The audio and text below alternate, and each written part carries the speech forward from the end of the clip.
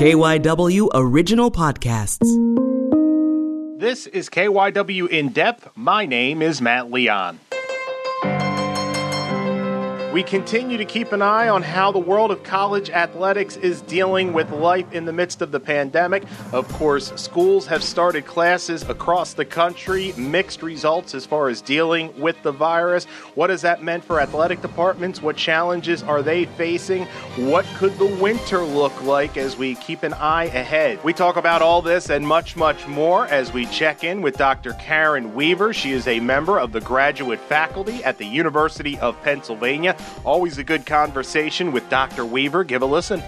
So it's probably unfair to kind of go with a blanket statement like this, but overall, college athletics, are they about where you thought they would be from 6 months ago when this all started? Do you think it's been worse? You think places have handled it a little bit better? Overall, what would you say?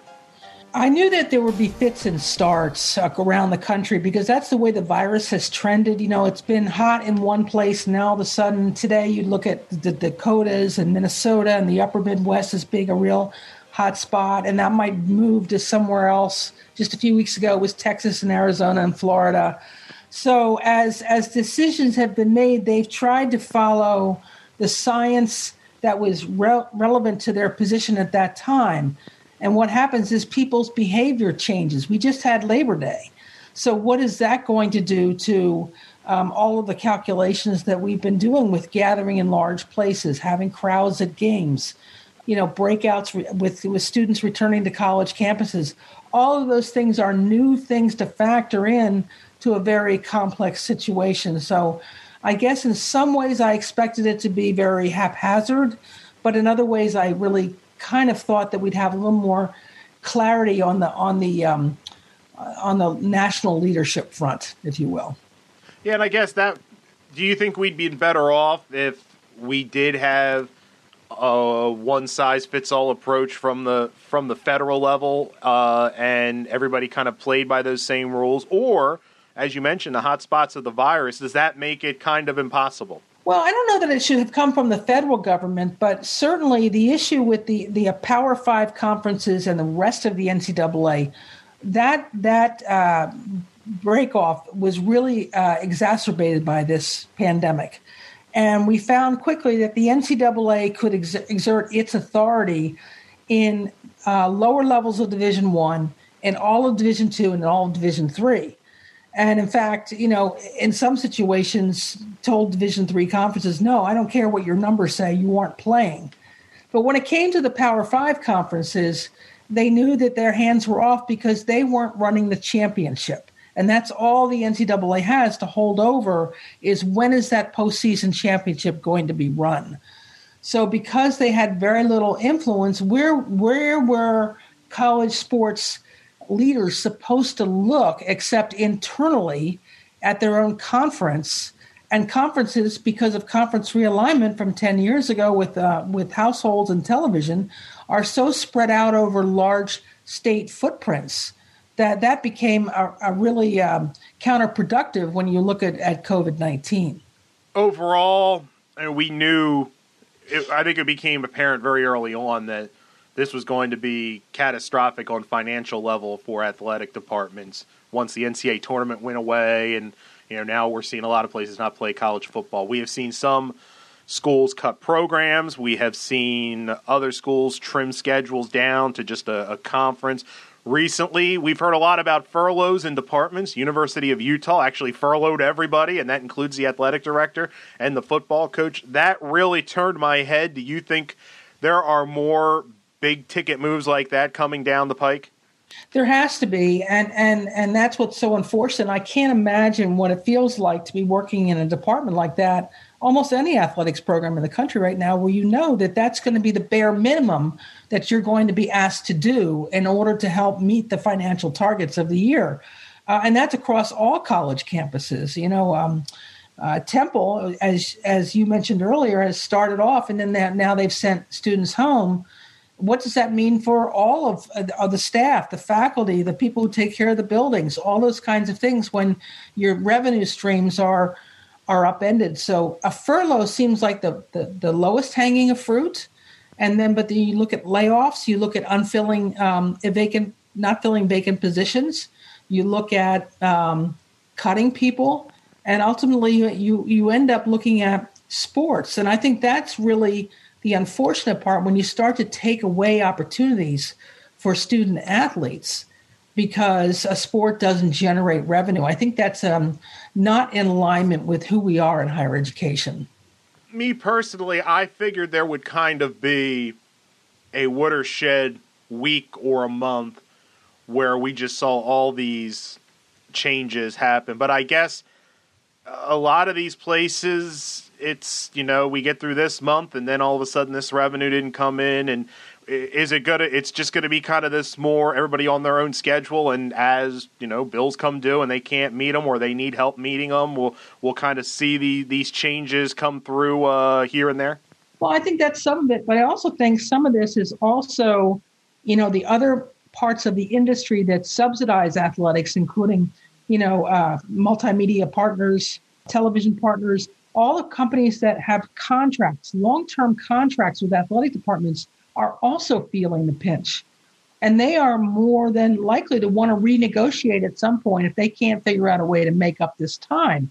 Good example of that is what's going on with Under Armour. Under Armour right now is looking at schools on the West Coast and saying, I'm sorry, but the apparel deal just isn't working for us right now because the numbers aren't there. We want to renegotiate. So that's the other unknown part of this deal is that, yes, we can look at the expenses in our department, but what is actually going to happen to the revenues that we've normally counted on? Will they just automatically come back when we go back to campus and go back to normal life, whatever normal life is? Or will those look different too because those industries have been so impacted by COVID as well? It's interesting. We've talked a lot about the financial and other aspects of this. But from a pure athletic standpoint, something stood out to me. Navy played BYU in football. Navy got hammered. And afterwards, the Navy coach said, to his credit, his main concern was keeping his players safe. And if I read it correctly, they hadn't hit or tackled since they got their bowl game 9 months earlier. And it kind of makes you ask the question, what are we doing here? If you can't do the bare minimum to prepare for what your sport entails, then what's kind of the point? Yeah, I mean, that's a concern that I've had all the way back to when I first started writing about whether we could even do college sports without having a vaccine. If you just get down to the nitty gritty of how athletes function, how teams function, so much of COVID-19 runs counter to that. And, there's even been some debate, or I would call it magical thinking, around whether football is a high impact or a medium impact sport. We have to own what it is. It's probably the most contact sport that we have in the college ecosystem outside of wrestling. But we have set up our ecosystem so that it depends upon the funding and the finances of football. So we can't just say to our athletes, pretend it's not there. We're just going to continue with business as normal, because that's not fair to the health, safety, and well-being, not only of those athletes, but of the coaching staff and everybody else. We had the Big Ten, Pac-12 amongst the Power Five that pulled the plug on football. You've heard some rumblings. I've read some stuff on Twitter that maybe the Big Ten might shoot for the end of October and try to do it. How much different is our situation going to be in 2 months where you can really think that, you couldn't do something on September 1st, but we're going to be able to do it on November 1st? So I think this is problematic for the Big Ten Conference and the Pac-12, who are under tremendous pressure because games are about to begin in the ACC, the SEC, this weekend and over the next 2 weeks. They're under tremendous pressure from their fan bases to change their minds. But if you change your minds, and originally you made your decision based on the data and the medical advice, then the only thing that should make you change your mind is that something changed in the data or something changed in the medical advice. And my fear is that they'll be reactive to this external pressure from fans and others to want to address the problem. But they're only going to be exacerbating their problem if they don't have a consistent, grounded reason for making this change. Do you see things changing dramatically between now and the end of October? I don't think I do, because I don't know if the numbers change. We're going more indoors. We're still going to have the problem with about 22% of the population refusing to wear masks on a regular basis. And you still have all the other inputs into a college campus where people do crazy things because that's what college students do. So I don't know how it changes, the situation has changed for them to alter course. So aside from, your ACCs playing football, stuff like that, most of your fall seasons were tabled, and now all eyes turn their attention to the winter seasons. And I've heard a lot of places and a lot of people kind of hopefully throw out January 1st. We'll hope to play January and February and then have tournaments in March and stuff like that. What are you hearing people you talk to? Is there a lot of genuine hopefulness for January, or is it kind of the same conversation we just had? How much different is life going to be on January 1st than it was on September 1st? And we're all going to be inside. It's going to be colder. There's going to be flu rolling around. What are you hearing from people about the winter seasons? Well, I think, when you look at the winter, the first thing you think about in college sports is basketball. And I think people are excited about the success of the bubbles or the wubbles in WNBA and NBA basketball. And that's phenomenal. I'm glad it's worked. But that wasn't without great expense, and also not without great cost, both emotionally and mentally for the athletes and the coaches. You have athletes who've been in that bubble for over 2 months now, not being able to see their family, not being able to see their kids, except not being able to say goodbye to loved ones, and all the people who work around the team, same thing, in order to create a safe environment for those players to play in. I can't imagine the mental health challenges that if we wanted to do a bubble, and I have yet to see anybody in the college level tell me how big and long that bubble would be, address the issues of mental health. Because when something happens in your family, the first thing you're inclined to want to do is say, hey, coach, I got to go. And the problem is if you go, you may not be able to be let back in. And so all the dynamics around the usual comings and goings are really going to be a question. But folks are really locked in on the bubble concept because they've seen it be successful in the WNBA and the NBA. And you mentioned that expense, and I would think for your majority maybe of Division I teams, it's a possibility. We're looking just at basketball with regards to the winter for the purposes of this discussion.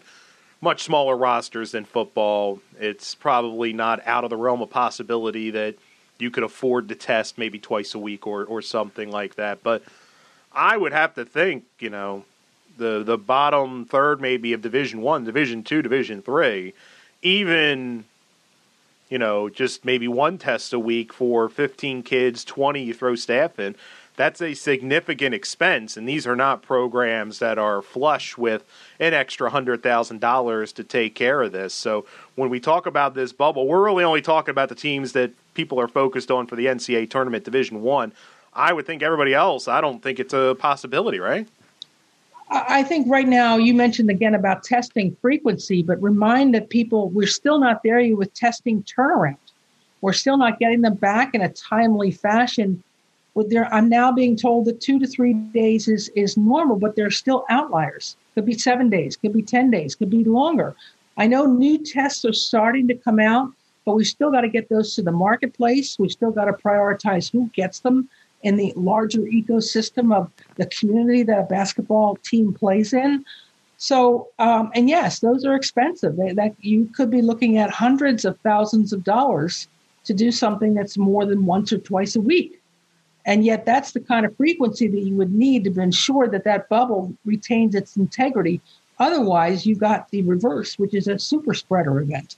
As we wrap up here, so what are some things you want to see drive the conversation? What do